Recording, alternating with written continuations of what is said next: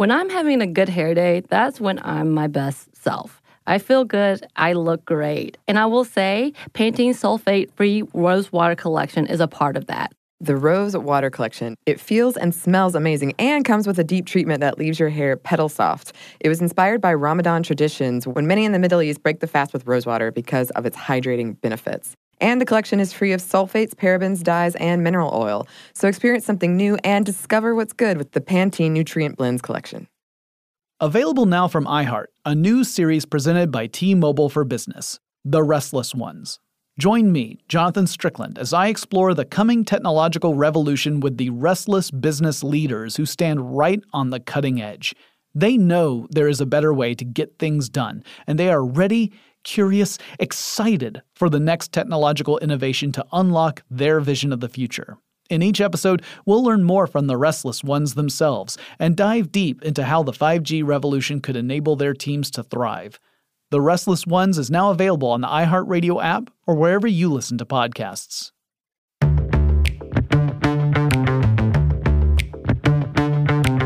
Hey, this is Bridget. And this is Annie. And you're listening to Stuff Mom Never Told You.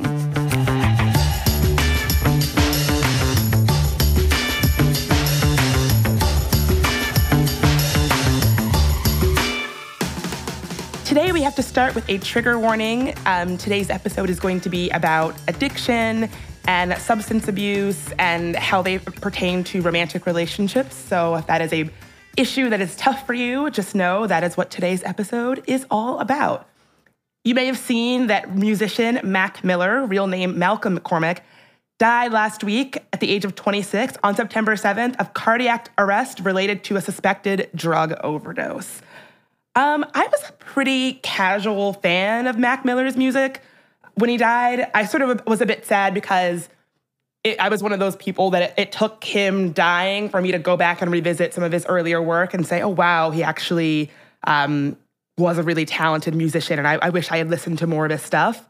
It was also pretty sad that there was this really interesting, fascinating, glowing profile of him in Vulture magazine that came out, I think just 2 days before he died. And in that piece, it really illustrates what an interesting kind of guy he was. He sort of had this kind of fun-loving quality to him that made him seem like a genuinely interesting person. When he died, all of these different musicians were talking about all of these good memories that they shared with him, and he just seemed like someone who was genuinely very beloved. One of my favorite vines is him singing TLC's No Scrubs. He just seemed like a really good guy.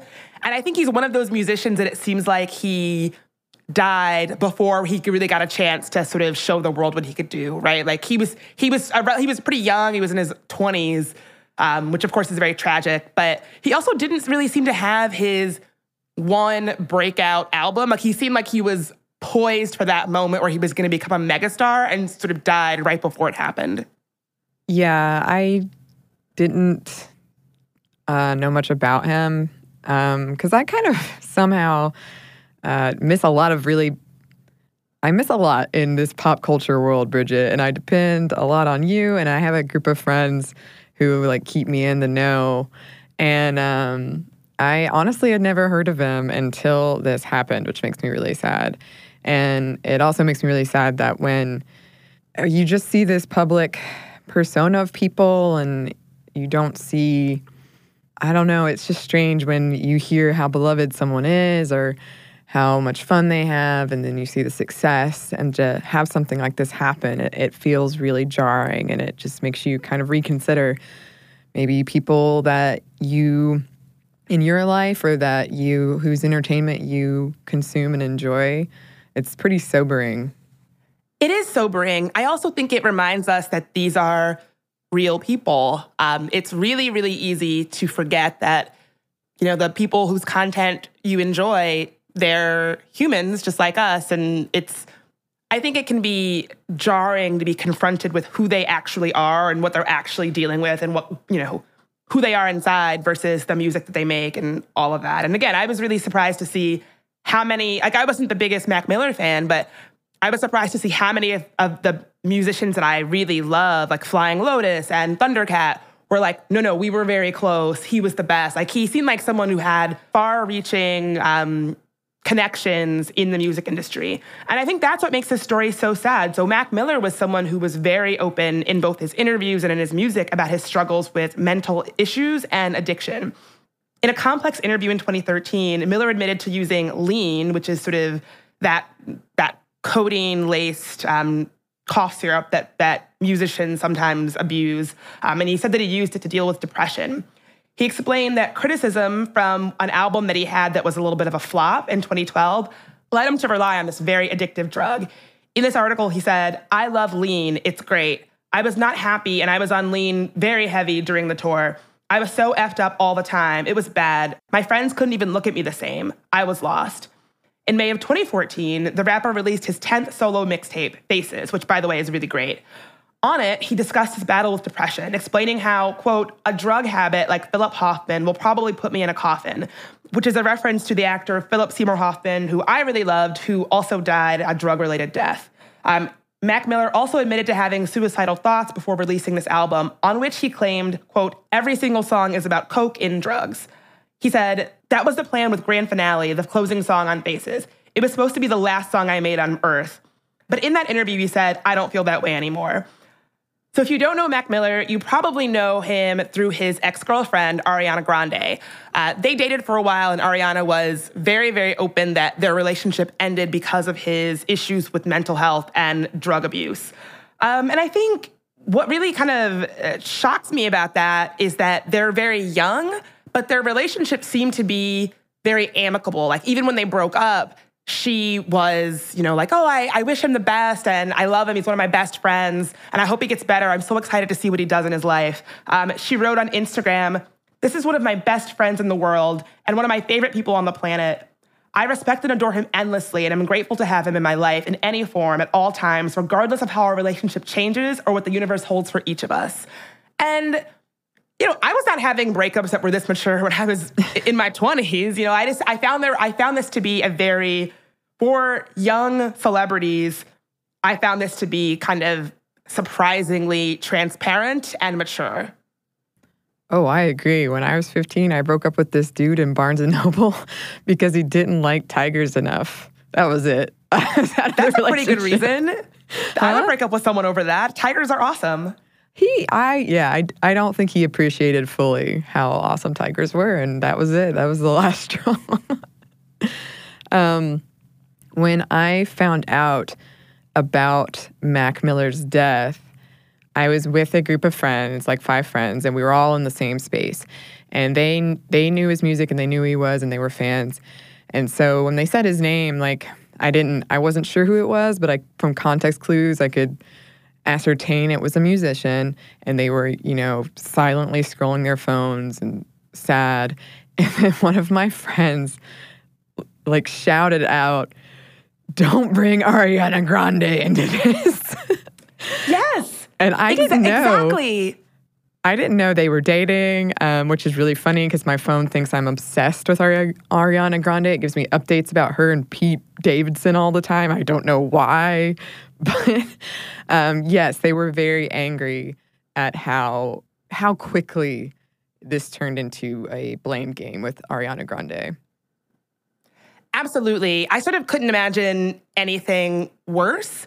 Ariana Grande, she went through it. She survived a terror attack in the UK.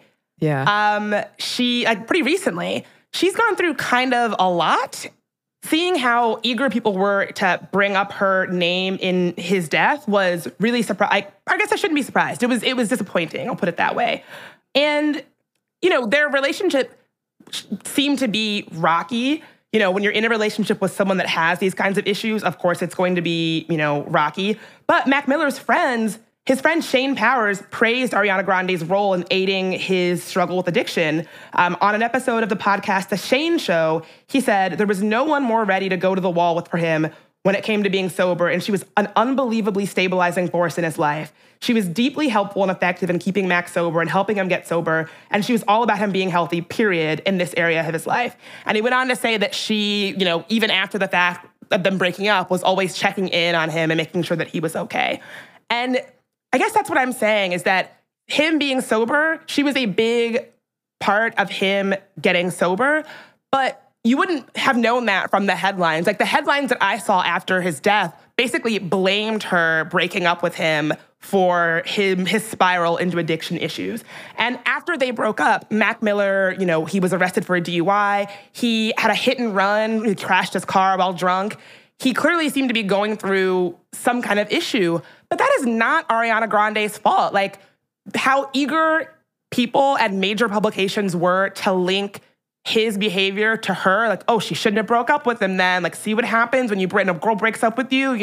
If only she had stayed with him. I found that to be not only just unhelpful and hurtful, but also it completely is not how addiction works. Someone else cannot make someone who is an addict get sober. I have learned that the hard way. If someone is struggling with addiction, only they can make themselves get better.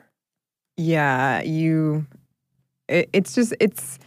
it's sad and it's difficult, and just seeing how people blamed her breaking up with him for his death it's really disheartening. Yeah, and again, we forget that Ariana Grande is a person. Yeah. She's not just a celebrity, and I think this really does reveal part of the toxicity of we talk about it a lot on the show, part of the toxicity that can stem from fan culture, where you feel so, like people, like Mac Miller's fans probably felt so into him that when he died, they had to be like, oh, it's her fault. After they broke up, she got into a relationship where she became engaged to SNL's Pete Davidson, and they went on to have a very kind of publicly cutesy, lovey-dovey relationship. But again, that doesn't have anything to do with what happened with Mac Miller. On Twitter, after Mac Miller crashed his car, one Twitter user wrote, Mac Miller totaling his G-Wagon and getting a DUI after Ariana Grande dumped him for another dude after he poured his heart out on a 10-song album to her called The Divine Feminine is just the most heartbreaking thing that has ever happened in Hollywood. Ariana Grande was not here for that. She replied, she took to the Notes app, which is when like a celebrity is really not having it, is when they reply on the Notes app.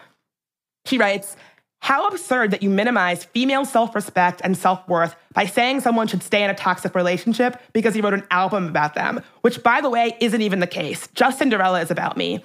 I am not a babysitter or a mother, and no woman should feel they need to be. I have cared for him and tried to support his sobriety and prayed for his balance for years, and always will, of course. But blaming women for a man's inability to keep his together is a very major problem. Let's please stop doing that. Of course, I didn't share about how scary or how hard it was when it was happening, but it was. I will continue to pray from the bottom of my heart that he figures it all out and that any other woman in this position does as well. And she's exactly right. I applaud her for standing up and saying this because she clearly loves Mac Miller. It's clearly hard for her to watch him go through this, but it is not her responsibility to stay manacled to him for the rest of her life to keep him sober. That's just not her job. She's not a sober living coach. She's not his mother. And to put this on her to say, oh, well, he made an album about you, that kind of thinking just really minimizes a woman's agency. So because a man writes an album about you, you're obligated to stay with him forever? Yeah, it's just another example of kind of like a bigger example of, well, I bought you dinner, so you owe me sex. It's like the same thing, that it's entitlement saying, well, I did this incredibly kind thing for you, so you owe me this. And she doesn't. She doesn't. Robin Thicke tried that same thing with Paula Patton. After they got divorced, he made a whole album that was basically, Paula, come back to me. And you know what? She didn't go back to him and she went on with her life, as she should. Yes, absolutely, absolutely. So let's talk more about this situation after a quick break. Okay, so a recent study found that a great hair day makes you happier and more confident. But that same study also revealed that 95% of women don't feel great about their hair. I can definitely relate to the confidence part, because if my hair is doing something a little weird, something I don't want it to do, then I can't stop thinking about it the rest of the day. Oh my God, we've all been there. Pantene's Rosewater collection feels and smells amazing and comes with a deep treatment that leaves your hair petal soft. It was inspired by Ramadan traditions when many in the Middle East break the fast with rosewater because of its hydrating benefits. And the collection is free of sulfates, parabens, dyes, and mineral oil. Your hair does look really great. Thank you. I actually worked in a place for a while that was very sensitive environmentally, and we weren't allowed to use shampoos that had sulfate in them, so that's something that I look for these days. And bonus, I love the way that my hair looks now. So experience something new and discover what's good with the Pantene Nutrient Blends collection. This episode is brought to you by NBC's Good Girls. Okay, the new season of NBC's Good Girls is generating serious buzz.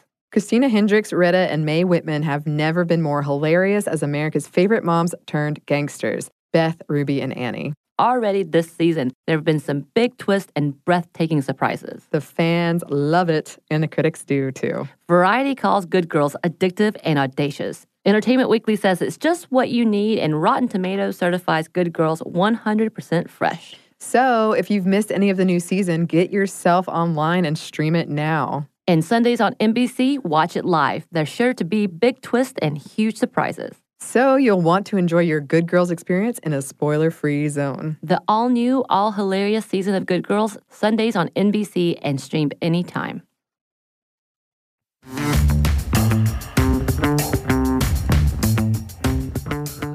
And we're back. As we said earlier in the episode, several news outlets kind of could not wait to bring up Ariana Grande when discussing what happened with Mac Miller. I saw articles that were like, Ariana Grande, ex, comma, rapper Mac Miller, comma, dead from apparent drug overdose. And, you know, when he died, her name immediately, almost at the same time, started trending on Twitter. And so it just goes to show how quick people are to attach, I'm not even dating anymore, but to attach a woman to a man's behavior when something like this happens. It's like, I was listening to the podcast Keep It, which if you don't listen to Keep It, it's really good, you should. But they were saying, you know, it's a woman's responsibility to have a conscience for men, because if women don't have consciences, no one will have a conscience. It's like just assumed that, oh, if something happens with a man, it's going to be a woman who, you know, who is at fault or to blame in some capacity.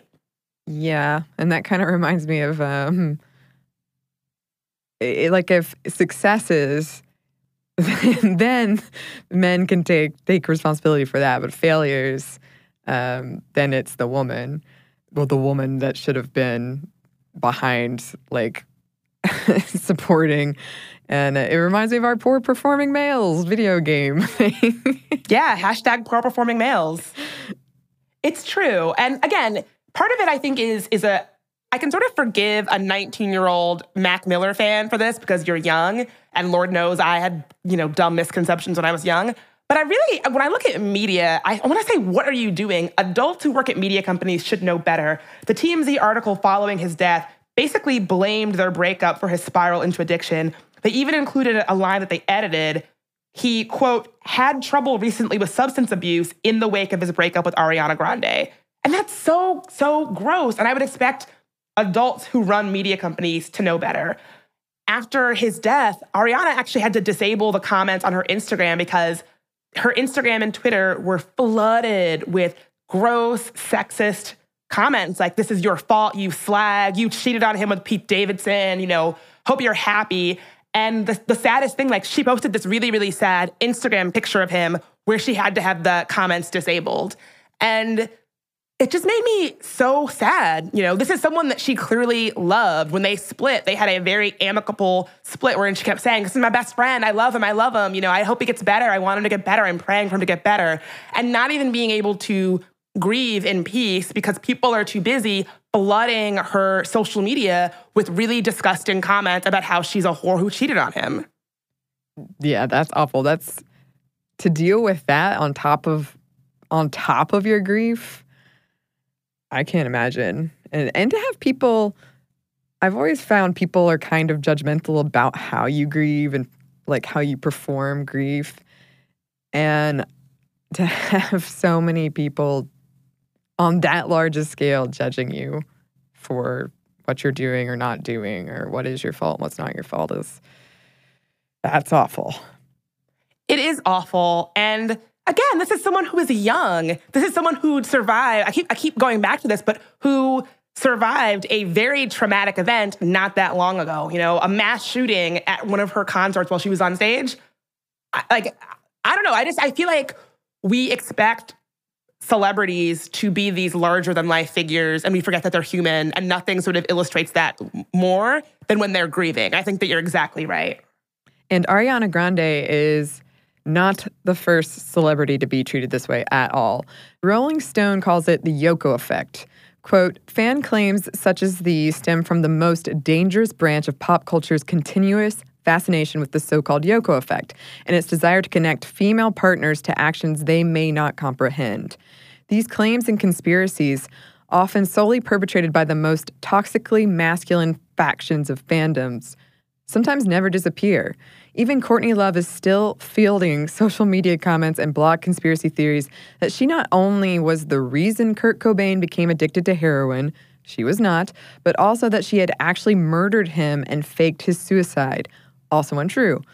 Cobain died 2 decades before these social media platforms even existed, yet the fact that Love's comments can still attract a rogue claim like this speaks volumes to the way society continues to expect women to be caretakers for the men in their lives and reacts with fury when they apparently cannot absorb their partner's pain. Ugh, it's so upsetting. The Courtney Love thing, I think, is an especially upsetting thing, and one I have a lot of kind of personal connection to as someone who is a big fan of them both. Courtney Love and Frances Bean Cobain actually had to go to court with one of these conspiracy theorists. In 2018, a Seattle court ruled that pictures from the scene of Kurt Cobain's death would remain sealed from the public. In 2014, conspiracy theorist Richard Lee sued the city over the release of the images. Court documents state that the images depict, quote, Kurt's body as it lay in the family residence after he was shot in the head. Cobain's next of kin have previously testified in the case. In April 2016, Love gave a statement accusing Lee of trying to exploit Cobain's death, which he claims to have been investigating for more than 23 years. Love said that he stalked and harassed her, her family, and her friends for many, many, many years. On more than one particular occasion, Mr. Lee even filmed himself chasing a limo for several miles that he thought she was a passenger in. Mr. Lee's actions make me fear for my safety, she said. Yes. Courtney Love is probably one of my biggest problematic faves. I'm a pretty big fan. I was also a big fan of Nirvana. And I remember, I think I was in 6th grade when Kurt Cobain died. And I was 11 or 12, so I was very young. But I definitely did blame her for his death. Like, I was that person who was like, oh, Courtney killed Kurt, and Kurt would still be alive if Courtney hadn't gotten involved with him. And this was because I was young. I didn't have any understanding of what was going on. The narrative at the time with super fans of Nirvana and Kurt Cobain was that Kurt Cobain was this sort of delicate genius who was sort of too pure for this world, and Courtney was this awful person who was really troubled and sort of got him into all these bad situations. And I think that myth persists today, and it's very gendered. Never mind the fact that both Kurt and Courtney had issues with addiction. They both were living very similar lifestyles. And so it's interesting that one of them gets to be this, fallen angel, even in death, and the other is just sort of stuck to pick up the pieces. And it wasn't until I got older that I realized, wait a minute, Kurt Cobain, after his suicide, his wife, now a widow, had to raise their kid alone and had to do it while a lot of people were publicly and loudly speculating that she murdered him. And that's really horrible. And, it was one of those things that it kind of forced me to grow up, because it's a very immature attitude that's like, oh, Courtney is so awful, and even though she was doing the same things as Kurt, she's terrible and he's awesome. And, that's such an immature attitude. It wasn't until I got older that I saw, actually, she is a grieving widow who now has to raise a child alone, and it's a bad situation. And people who discount that are like living in a fantasy world. They're not living in reality. It goes back to seeing celebrities as people, as something more than this one-dimensional thing, really. This image that you consume and then you put all of your own stuff onto. I liked Nirvana when I was younger a lot too, but I didn't know much about their personal lives because I didn't have like TV. But the first time I heard of Courtney Love, it was with the implication that she had killed him. That was like my first exposure to her. There's an entire documentary about that. The premise is that she had him murdered for money. You know, like it's such a common thing. I have to tell a quick story. I have a lot of Courtney Love personal anecdotes. I will try to pare it down because it'll be a long podcast. But the one that is most relevant is that I was once at a bar and basically we were like, play Hole. And the bartender was like, no, Courtney Love killed Kurt Cobain. So my friend threw a drink in his face. Oh, whoa. Oh, good for your friend. Yeah, shout out to Anne. Anne wasn't having it. No, but I think you're right. I think it's about an inability to see celebrities as real people, and they're just this thing that we consume, and we don't see their pain, we don't see their trauma, we don't see their, and also I think it's about addiction. It doesn't surprise me that all the people that we're talking about today dealt with things like addiction and depression. We don't live in a country where we're having thoughtful conversations about addiction, and it is a problem. And I think that because of that, we are getting nowhere on the issue. I think I'm happy to see that we're having a more nuanced conversation about the opioid crisis. But frankly, the only reason that we're doing that is because it's now impacting white America. And I think that's the only reason why we're finally saying, hey, this is a problem. We need to figure out how we're going to deal with this because it's becoming a big issue. I'm happy that we've gotten there, but I have to be clear on why I think it is. I think that when opioids were impacting communities of color for so long, we just did nothing. And it was just, we were writing off entire generations of Black and brown folks and thinking nothing of it. And even with that being the case, I'm still so happy that we're getting to a point where we're saying, hey, we need a more compassionate solution other than just locking people up and letting them die, Yes. I think we've fundamentally misunderstood addiction. Probably, still do, but for a long time. And I'm hoping that we're moving away from that and that we can start to change people's perceptions around it because I just think there's so much that we get wrong about addiction. And of course, unfortunately, we have another example of Elliott Smith where it's similar. Fans or people believe that his suicide was not actually a suicide, but that he was murdered by his girlfriend, Jennifer Chiba, following an argument. In a statement she gave to MTV, she said, although she hasn't been charged with a crime or questioned recently by police, she feels like a suspect in the court of public opinion. Quote, up until now, I've chosen to remain silent because I want to maintain some sense of privacy for Elliott and his family and myself in this really difficult time. And I want people to know that I'm not keeping quiet because I have anything to hide. If I was a suspect, I would have heard from the investigators for one thing. Another is that his sister and his parents and everyone close to him knows the truth, so I'm not worried about it.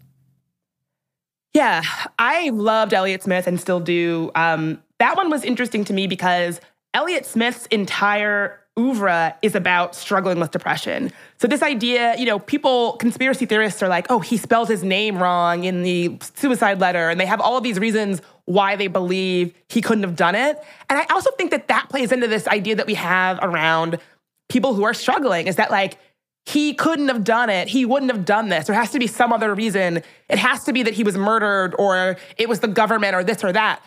And I think sometimes we just don't want to accept that someone could do this because it's so upsetting. But, people do. People do. And I think that I understand the rush to say so-and-so would never take their own life. They couldn't have done it. It just highlights to me that we're not having the right conversation when it comes to addiction and substance abuse and mental health because you don't know what people are dealing with.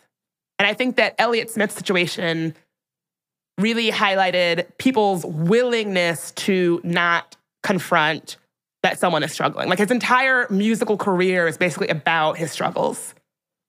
I was introduced to Elliott Smith via the Royal Tenenbaums when a song of his is used when one of the characters is trying to kill himself.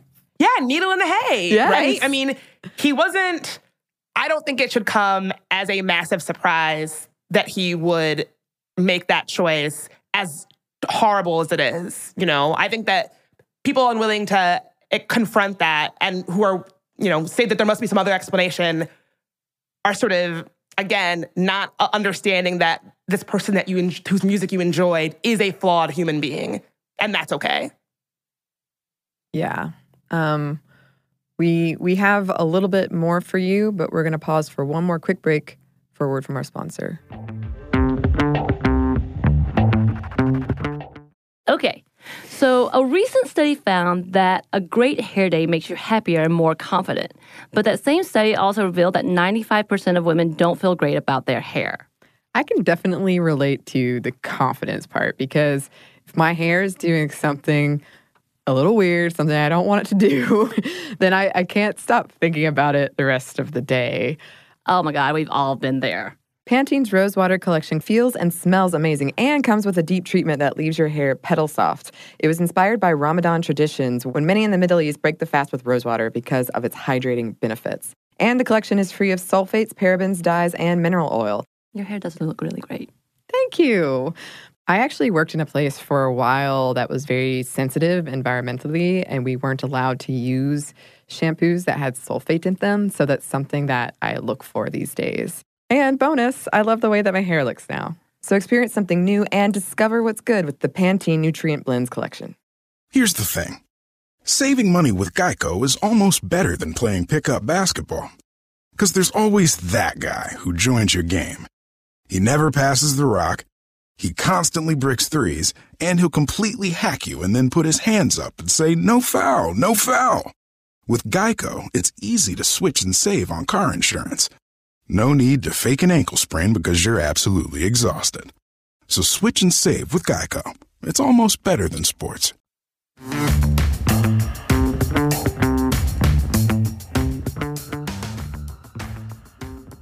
And we're back. Thank you, sponsor. So this is an issue that's personal for me. I've been in relationships with people who are struggling with both addiction issues, substance abuse issues, and kind of overall mental health issues. And in the conversations that people were having around Ariana Grande, I just really, really identified with what they said about her and how she probably felt. I think it happens for people of all genders, right? I think that when you are in a relationship or a friendship or a family relationship with someone who is struggling, it can be any gender who is sort of unfairly given this burden of carrying the weight of that person's recovery, and that's not fair. So I don't think it's necessarily a gender issue, but I do think that as women, we are more likely to be unfairly saddled with, someone else's overall well-being. And I felt that very acutely in these relationships. I would have friends that would say things like, "Oh, well, aren't you afraid if you leave them that they'll spiral out of control?" Or it's so lucky they have you to keep them on track. I mean, it really made me feel like my entire role in our relationship was to help them get sober or help them get better. That I was only in this relationship to be, a cheerleader for that person's recovery. And of course, when you're with someone who has issues, you want them to get better. But unless you've been in the situation, it's very hard to describe. You basically kind of lose part of your identity after a while, or at least I did, where our entire relationship functioned as a structure to help the other person get better. And that the only conversations that we had were about them getting better and recovery. And that we weren't the kind of reasons that you get into a romantic relationship for, feeling comfort and feeling happy and feeling stable and feeling loved and feeling,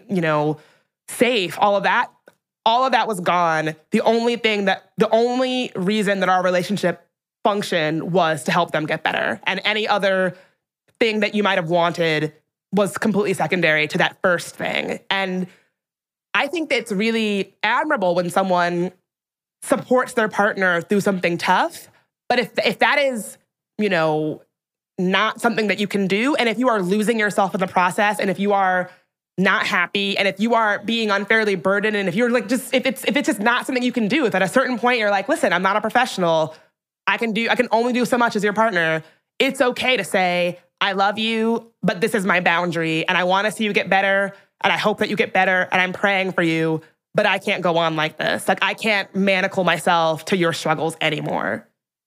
Yeah, it's a lot of work, and it sucks because you do feel, or at least when I've been in these situations, I felt a pressure to stay and almost like I was failing or I wasn't doing enough. But yeah, you're not a professional, and a relationship shouldn't be one, at least in my opinion, it shouldn't be one of permanently caretaking. Like, if that's what the relationship is, if that's what it becomes, then that is a lot to ask of one person.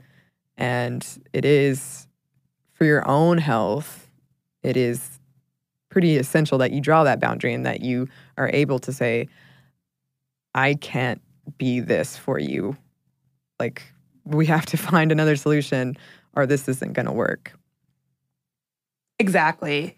And I think that is what this situation shows us, is that, you know, Ariana Grande is not a mental health professional. She's not a drug counselor. Nothing that she could do was going to help Mac Miller get better. You know, addiction is an illness. Like, you can't get someone sober for them. They have to get themselves sober. You can support them. You can do an intervention. You can do all of these things that might help. But at the end of the day, they have to get sober for them. They can't get clean for you.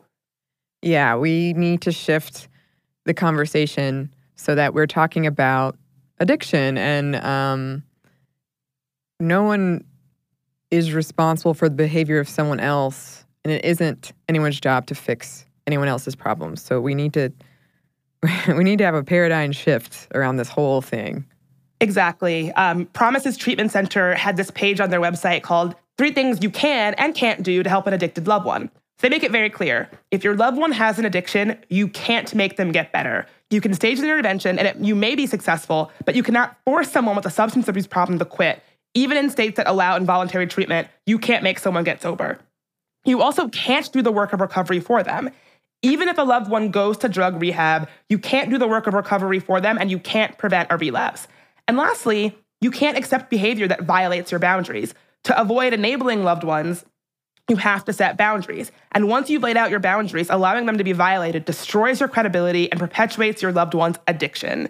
And that's really what I have found. I had to learn it the hard way, where when, you know, someone I was close to continued to relapse, I would feel like, oh God, I've messed up. Like, I let them down, to the point where we were no longer assigning agency to the person. It was just me. And, you know, friends and family, like, we all were doing this dance where that person was absolved of all of their actions, and it just fell on all of us when they slipped up. And of course, if you're struggling with addiction, you might slip up, even after you get sober. It just wasn't a healthy situation, and understanding that boundary was really important. And I'm glad that Ariana Grande, even at such a young age, established that boundary, because she deserves to be happy. You know, you don't deserve to have your entire life become about taking care of somebody else that's not yourself. Yeah. I feel like Ariana Grande, keep on rocking. If you ever want to be on the show, you know where to find us. If this is something that you're dealing with, listeners, we do have a number that you can call. It's SAMHSA's National Helpline, and the number is 1-800-662-HELP, and HELP is 4357. So that's 1-800-662-4357. Yeah, so please, if this sounds like you, if you're struggling and you're trying to support somebody who needs serious help, kudos. Remember that you're doing something admirable, but there is only so much you can do, and be gentle with yourself. And that was something else that I found, is that when I was with someone who was struggling, a lot of people were very quick to be like, oh, how are you? How is he? How is he? And I don't think I got that. I don't think anyone ever talked to me and said, you're doing good. Like, how are you doing? It was always, how are they doing? Like, it was always just so focused on the other person, and to the point where I felt like my needs were just like nothing. Mm-hmm. And so I'm here to tell you, if you are in a position where you are providing this kind of support for somebody, your needs are important. Don't ignore them. Bridget's pretty wise, listeners. I would heed her words. Okay, so this is the end of this episode, but we still have listener mail. Kayla wrote, I've thought about writing in after several semi-recent episodes, but the episode on women's pleasure pushed me over the edge because I wrote an essay on that topic for reproductive health class I took last fall. Sexual health and pleasure are probably the feminist issues that I am most passionate about. I do sexual health research, and I am starting a PhD program this year so I can keep doing sexual health research forever. It's unfair that society at large only discusses the negatives of sexual activity for young females. STIs, pregnancy, that your first time is supposed to hurt, that if you have sex too soon, too much, you're a slut, on and on and on and on. But for young males, it's the complete opposite. You need to have sex, and a lot of it, to be masculine. Having sex is fun, your pleasure matters, masturbation is normal and okay, on and on and on and on. This just leads to pretty much everyone having unrealistic and unhealthy ideas about sex, and lots of women having unfun, unhealthy, and unsafe sexual experiences.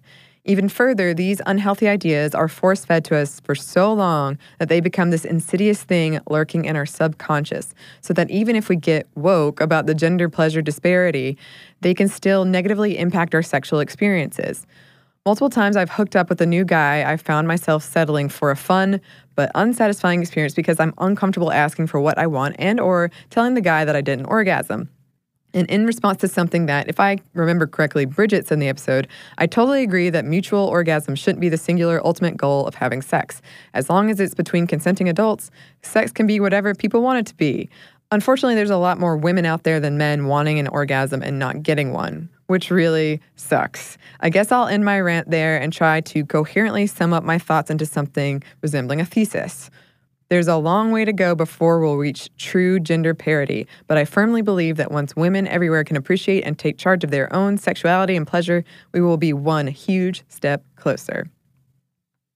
Agreed, Kayla. And she attached her essay, and it was great, and I loved it. I love that you're devoting your PhD to this. It's so fantastic. Yeah, kudos. Thank you for writing in. Julie writes, I have been going through the archive, and about a year ago, I listened to the episode Surfer Girls. I was inspired by this episode to use surfing as another way to dismantle the patriarchy by entering into another arena where it often feels like a boys' club. I did not really know how to swim, but this spring I signed up for an all-women's surfing camp, and I spent 2 months learning how to swim and becoming proficient at it. I am happy to report that I have spent the last 2 months surfing in Portugal and Hawaii, feeling somewhat comfortable in the water and in the lineup.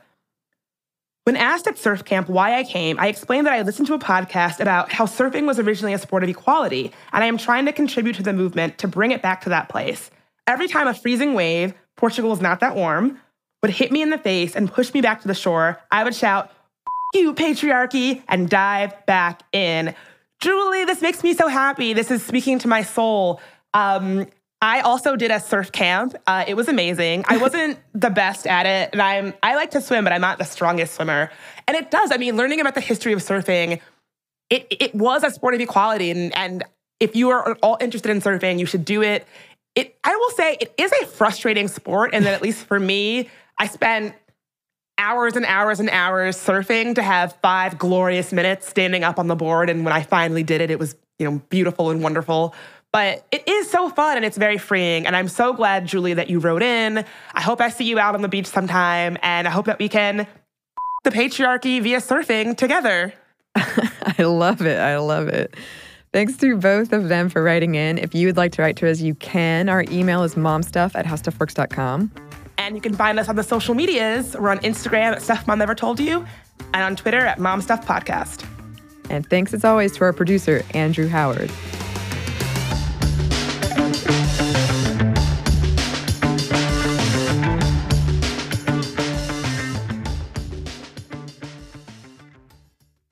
So here's something that some of you might find shocking. 95% of women don't feel good about their hair, but Pantene is changing that. Pantene's Rosewater collection combats bad hair days with an innovative formula that uses rosewater derived from the petals and buds of the Rosa gallica plant. With Pantene's Rosewater collection, I can really feel how much more hydrated my hair is. And it's sulfate, paraben, dye, and mineral oil free, which makes me feel good because who needs all those additives?